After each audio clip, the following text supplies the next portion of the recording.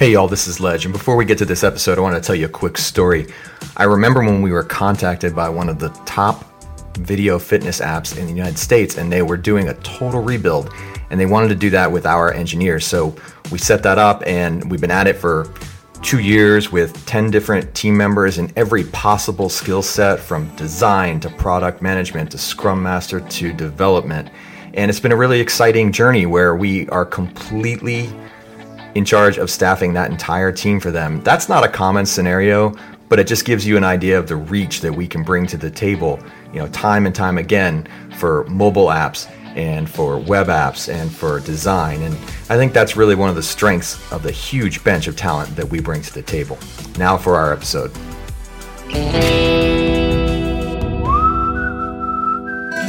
This is the Frontier Podcast, powered by Gun.io, the engineer's choice for engineering talent. If you like what you hear, rate, review, and subscribe, and follow us on Twitter at The Frontier Pod. Well, John, and Clayton, welcome. We have the entire bench strength of the Six Figure Developer Podcast right here on our show. John Calloway, why don't you give a little intro of what you guys do, so everybody can hop right off this show and go grab yours also. Sure thing. Glad to be here. So the Six Figure Developer Podcast, it's a podcast show dedicated to helping developers to grow their career. So we talk about new and exciting technologies, clean code, career advancement, all the latest and greatest. And we typically have on guests ranging from junior developers all the way through industry experts, talking about their experience in the industry. And then sometimes we have just kind of a random collection of thoughts amongst the three of us on various episodes. And I have invited you here to share a random collection of thoughts on our episode as well.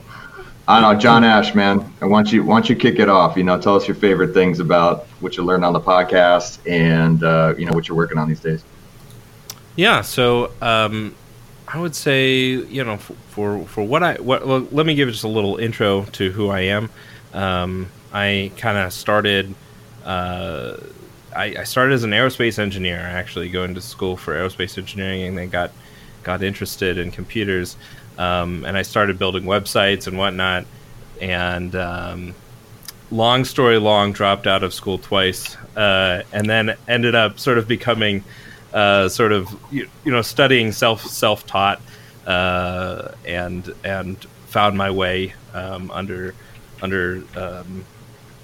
the tutelage of John Calloway, for one, and sort of ended up in the industry, and have worked my tail end off to try to become a pretty successful developer. So what I do these days is I do anything like consulting and anything .NET related. I've been actually leaning a little bit more towards DevOps recently.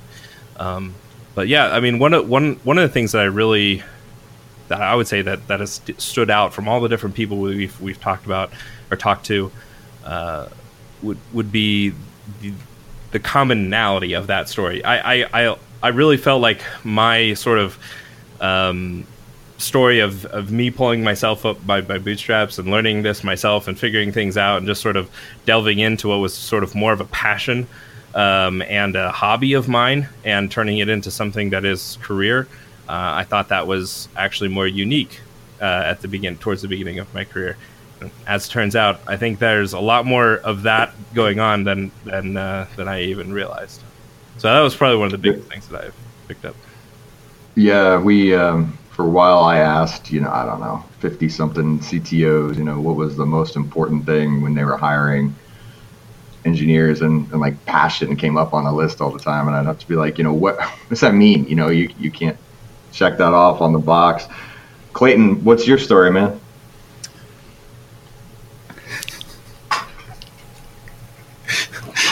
It's falling apart on the mic. Yeah, sorry. I didn't hear anything he said. So,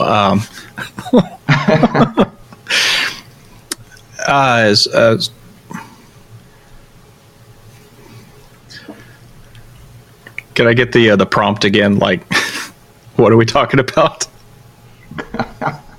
Oh yeah, what's your story and the biggest learnings, I guess, from the podcast and all the interviews that you guys have done. What stands out as the key areas that have really made an impact for you? A lot of the topics that we talk about are centered around professionalism and career advancement. And so when we get someone on who's been almost a hero to me in my career, like Uncle Bob or John Sonmez or Mike Cohn, some of those, getting their insight has been extremely valuable in dealing with some of the issues that I've had at work and moving forward, pushing past those. And a couple times I've even gotten a check from them, like, hey, calm down. I mean, they didn't say it that way, but like sometimes I'm taking things too seriously, and speaking with them lets me understand that, and I can take a step back and kind of recenter myself. I have found those situations to be extremely helpful. Callaway, I'll kick it back to you, man. Finish up lessons learned here. I mean, you guys are coming up on 100 episodes, and that's a lot of badass developers, that you've talked to. So I need to know, man, the summaries of wisdom. Yeah, I think both of what Clayton and Ash were talking about is there are common threads about the people in our industry, those that have the passion, that have the drive, that have the expertise that they've gained through their own knowledge, through lots and lots of studying, whether it be in terms of a college or university or just on their own and in the community.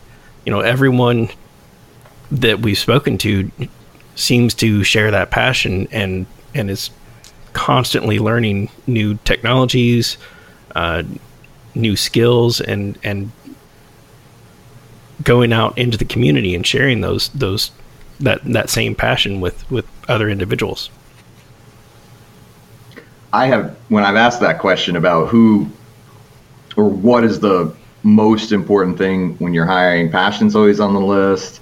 A disposition for problem solving, kind of like an innate problem solver type of mindset, and also like a love of learning. That comes up all the time as well. And we're always struck, and every time I ask the question, it's sort of like, yeah, they need to code, and here's all the things that we look for.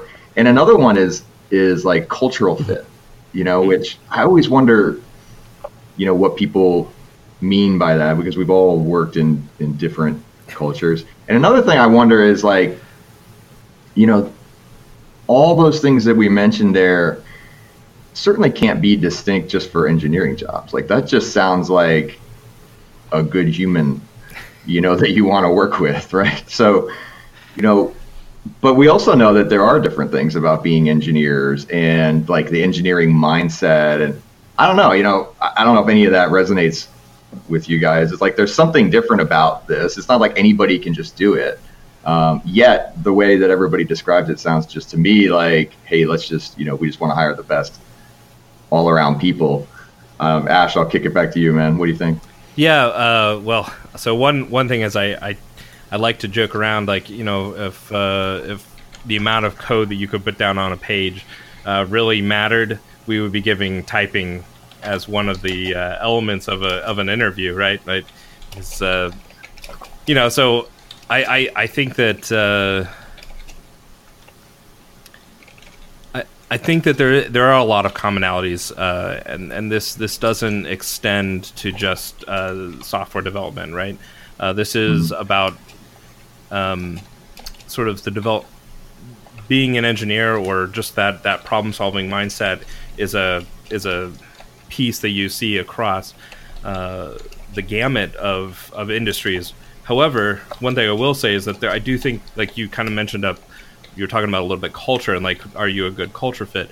I think there are distinct cultures inside of software development. Whereas, like I have about 1.5 years experience of aerospace engineering, and so when you're in that industry, the amount of seriousness that sort of takes that people do their jobs, with is very different than the amount of the way that people sort of think and approach the code that they're generating and they're writing. I don't know if I said, hey, I need to go double check my calculations or my figures, no one's going to like ask me, hey, but are we paying for that, or are we billing for that, or like where's the budget? But if I go, hey, I'd like to test my code, or I'd like to write some unit tests here, like, oh, I don't think we have budget for that, and that, so there's a difference in the sort of seriousness. You have things like professional engineers and organizations, people that sort of that provide certification to certify that, hey, yeah, every concern and idea was taken care of, was thought through, and we can validate that these designs are going to be as safe as we can expect them to be. So we can put people's lives in danger. And I don't know, I think that's sort of what the good companies that have good cultures are looking for, people that take on that responsibility, take on that ownership, take on that like passion for learning, passion for doing things right. But then I think there's obviously the other companies and the other cultures that are just, they're saying that because that's what the good companies are saying, right? And you kind of get this two different worlds, and so that's sort of I think where the commonality lies and some of the differences between software development company cultures and then just engineering in general.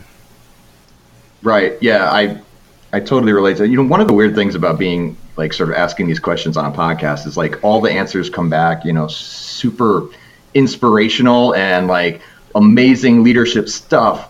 And wow, and I walk away being like, wow, I'd really like to work with that company. And I've done like 150 of them. And I'm just sort of like, okay, is this like, when you post like awesome pictures of your family on Facebook, but in reality, it's just really not like that.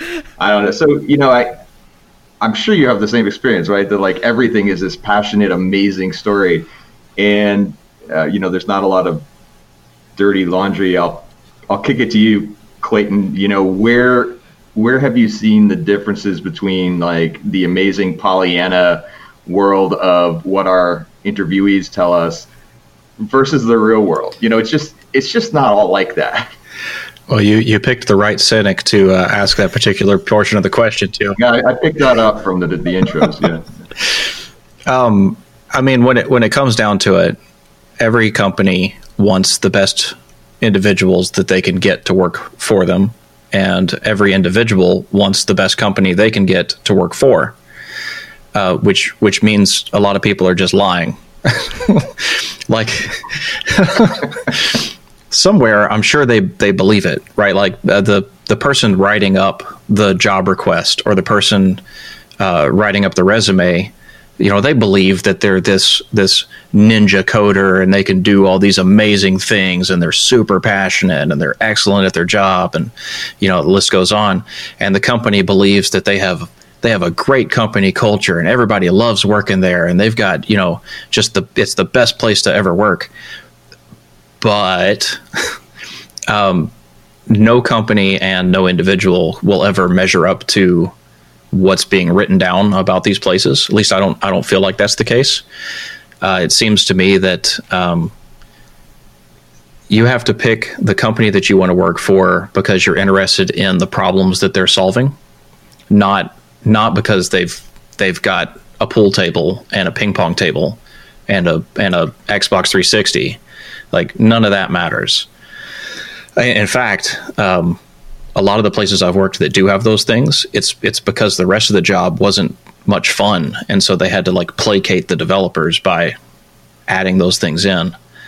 And when you're hiring somebody, you want somebody who's passionate and who goes out of their way to learn new technologies and keeps up with things, but it's really difficult to find those. So really what you need is, like you said earlier, a problem solver. So you give them a few problems to solve, see if they can actually solve the problems.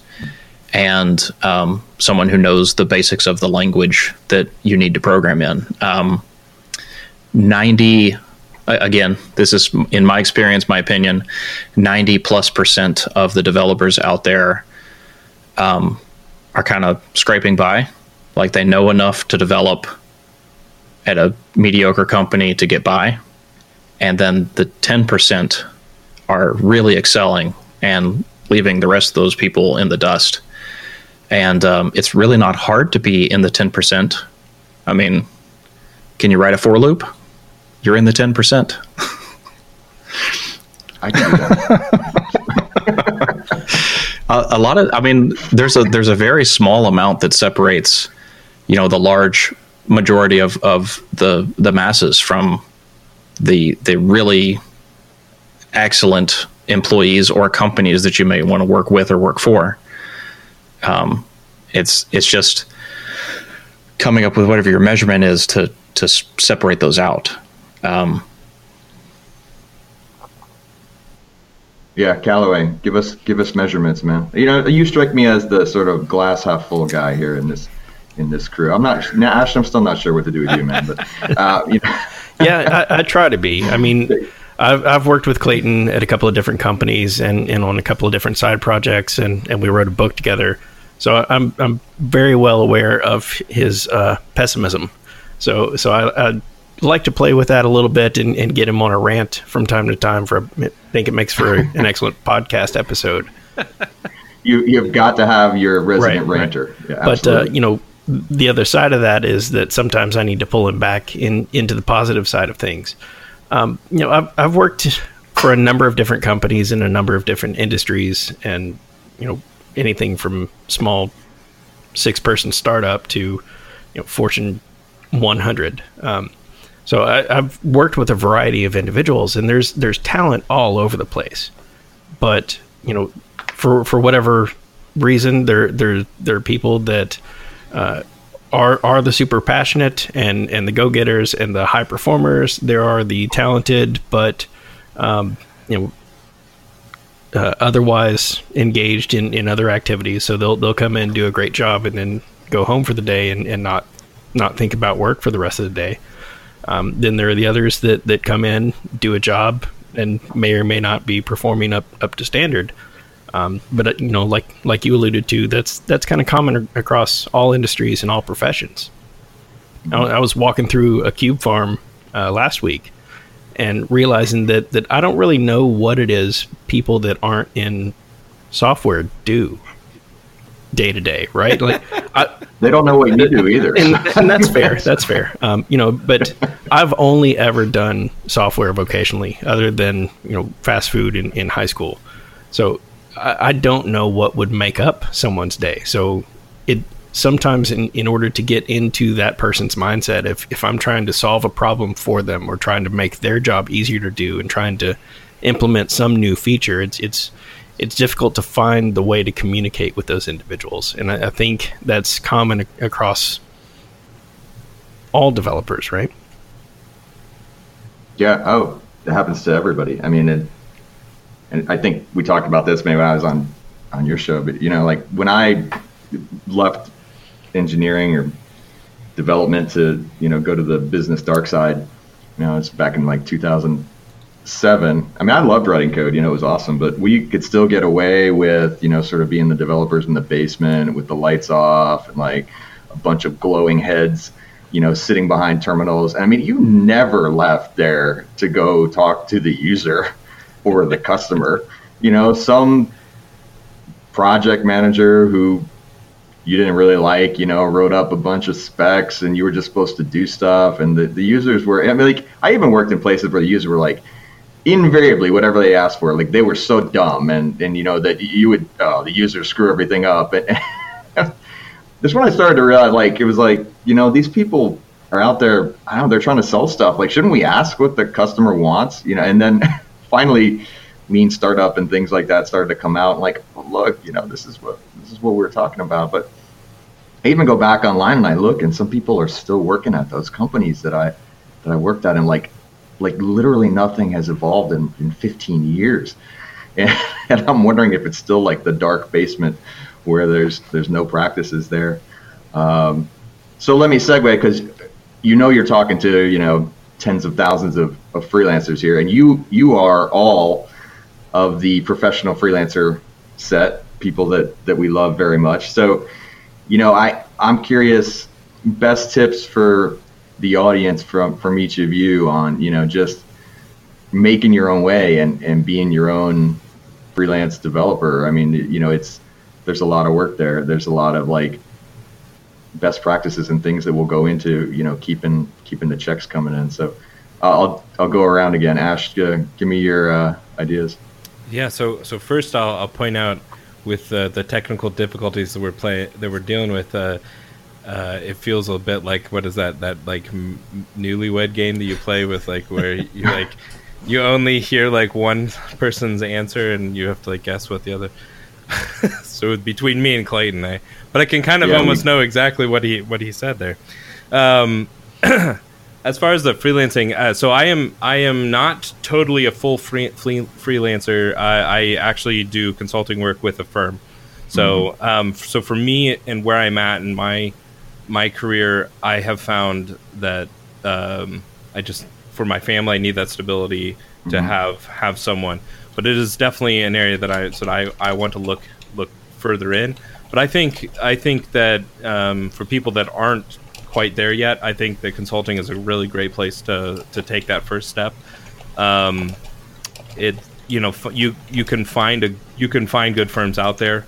The one that I'm working with is an excellent one. So I won't give them free advertisement, but you can easily figure that out. But yeah, no, places, there are places that care about your growth, that see you as the asset, and can build and invest into you and allow you to sort of your career to blossom. You don't just have to become another number and cog in their system. You don't have to just become the sort of resource, as you might say, that they load some in some company, and the only time you hear from them is when they're getting a paycheck, right? So they are out there, they're available. So yeah, absolutely. And that is a space that I also worked in, and I can totally agree that it's if you are in the place of financial need, or just you don't want to take on all the risk of doing your own business development, all those things, a consulting company is a great way to do it. Obviously, model like ours, where we're going to be able to bring people gigs, but you're not on salary, so you're a little bit farther down the risk threshold. And then there's like this, I'm a solo, I bring in all my own gigs, I do all my own stuff, and somewhere on that spectrum, I think, is something that fits everybody. Clayton, what's your story as a freelancer, and just tips that you've come up with and what works for you? Well, due to the ever-present complication of marketing and sales, I've only done just a little bit of freelancing, and I'm working on getting more into it. If only there were a company that could help with the marketing and sales portion. I know guys that do that. But you really have to be on your sales and marketing game if you're going to go at that part alone. Yeah. Outside of that, I think you've got to set your own personal limits. I believe very strongly in professionalism, and not every company that wants to hire you is going to believe as strongly as you might in a thing, even if your thing isn't professionalism, if it's something else. So you have to set your personal boundaries on how much you will bend, and at what point you're just going to say, no, I'm sorry, I can't do that. That's a line I will not cross. That will cost you some business, but if you do it correctly, then you can actually create a good rapport with that individual or that company and the other companies that you work with, because they know that you have a certain standard that you won't go below. And in the end, I think that you will make more money because of the standard that you will have created for yourself. Always bending or doing whatever the client asks will usually end you up with the lowest paying client and probably not leave you very happy. Yeah, I did a really neat episode with Liz Fong Jones about exactly that, and like being selective on who you work with and setting your own ethical standards. Was a big deal for her. But yeah, I mean, I think that makes a lot of sense. And you want to be known. Talk about sales and marketing. You want to be known as something. You don't just want to be a cog pusher. And if your something is he's the most professional guy we ever worked with, and I know like he's going to shoot us straight, then you lean into that. And I think that is critically important. And there's certain projects where that is outstanding for, and it is really, really necessary. Callaway, what's your story? So you get the benefit of listening to everybody else talk first. So you totally win the newlywed game. Yep. I would say, always be learning, always be improving. My bookshelf is absolutely overflowing with technical books, with self-improvement books, with sales and marketing type books. Because like you mentioned earlier, I used to be that developer in the basement, afraid of light, drinking Mountain Dew and eating Cheetos, right? And speaking to other individuals is often and continues to be painful at times. Every personality test I take has me 100% introvert. So working past that and working through that is something that's always on my mind. I would say, go out and network, make connections. We had a guest on our podcast mentioned that, you're in this industry 25 more years. So you're going to see the same individuals that are going out to the networking events, to the meetups, to the conferences. Clayton and I started a .NET user group, .NET meetup in St. Petersburg, Florida, when we moved down here, and that's been fantastic for meeting and growing the community here. I was recently contacted by what ended up being a client by an internal salesperson that I had worked with previously. And I was in a meeting and came out to a missed phone call, a missed voicemail, a missed text message, and a missed LinkedIn communication, all from the salesperson looking to bring me on for a particular project because I had known him previously and had developed a reputation for doing good work. So you want to be that person that when a project comes up, you want them to go to no one but you. You're the first name that they come up with. Absolutely. Yeah, we tell people that all the time, and work that LinkedIn profile. It's not just where recruiters are going to bomb you with totally irrelevant messages. I can say that when we have to get out and help people do the sales and marketing, it's just a natural way to promote, your skills and experiences, but you don't just write, that you're a .NET developer. You write about like your experiences, the value that you brought, some of the things that you did. Try to tell a story through that. And then the second one always, people are talking about is get your repos up to date, show some real legit projects, contributions to open source, things of that nature, can make a huge difference. Because you're right, you're only going to stand out on, you stand on your code a little bit, but you're really only going to stand out on like those 80% other things, like soft skills and experiences and who and all that stuff. Great points, guys. So, okay, Six-Figure Developer Podcast. John, give us the pitch. So I want to make sure that everybody cues it up. Yeah, so you can find us on sixfiguredev.com. That's the number 6figuredev.com. We're on Twitter as well. Hit us up. We're approaching episode number 100, talking about new and exciting technologies and clean code, career advancement, and the whole shebang. It's really cool to have you guys on, and we look forward to continuing the networking. Yeah. All right. Thanks so much. Thanks for having us. Thank you. Thanks for listening to the Frontier Podcast, produced by Gun.io. We're the only freelancing platform where engineers actually go to hire other engineers. If you enjoyed the show and want to learn more about how to hire or freelance with us, head over to gun.io/podcast to get in touch, and we'll pay for your first 10 hours with a kick-ass engineer.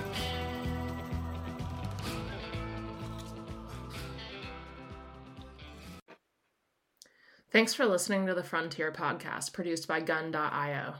We're the only freelancing platform where engineers actually go to hire other engineers. If you want to learn more about how to hire or freelance with us, head over to Gun.io and get in touch. Let us know you heard the podcast, and we'll pay for your first 10 hours with a kick-ass engineer.